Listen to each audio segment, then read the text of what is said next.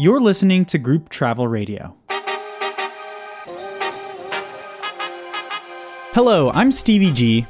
And I'm Jim Dellaman. Today is Monday, September 25th. This is the weekly update. Be sure to follow along by scrolling down to the show notes. Today is National Daughters Day. National Daughters Day was first celebrated in India in 2007, in a culture where sons have been revered for hundreds of years, but daughters have often taken a back seat. This day was created to encourage parents to show appreciation for their daughters. This week is a Fast Break week. GTO Fast Break is our brief bi-weekly segment highlighting a system update or feature.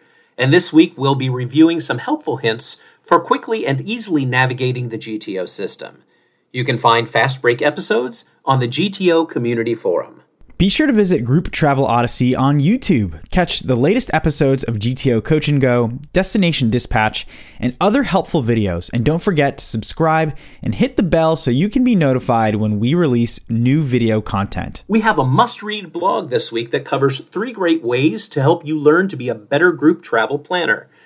Planning group travel takes a little bit of marketing know-how, a lot of skillful organization, and a passion for adventure. Anyone can do it, but not everyone can do it well. If you're already a group travel planner or an agent thinking about breaking into the group market, we have a few tips to get you started. You can find the link to this blog in the show notes. And now, time for some industry news.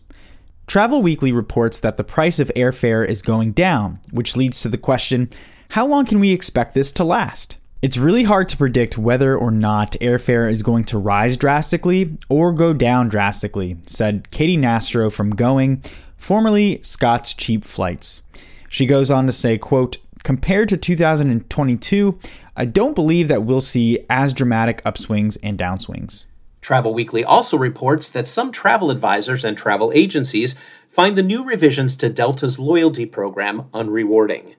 Beginning next year, Delta will begin counting each dollar that Sky Miles members spend on a direct Delta Vacations booking toward medallion loyalty status accrual. However, this change does not apply to bookings made through travel agencies or travel advisors.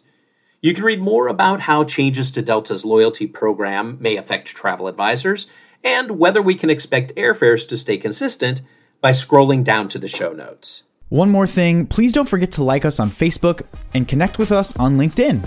Well, that about does it for the weekly update. Be sure to subscribe to Group Travel Radio wherever you are listening, and thanks for tuning in today.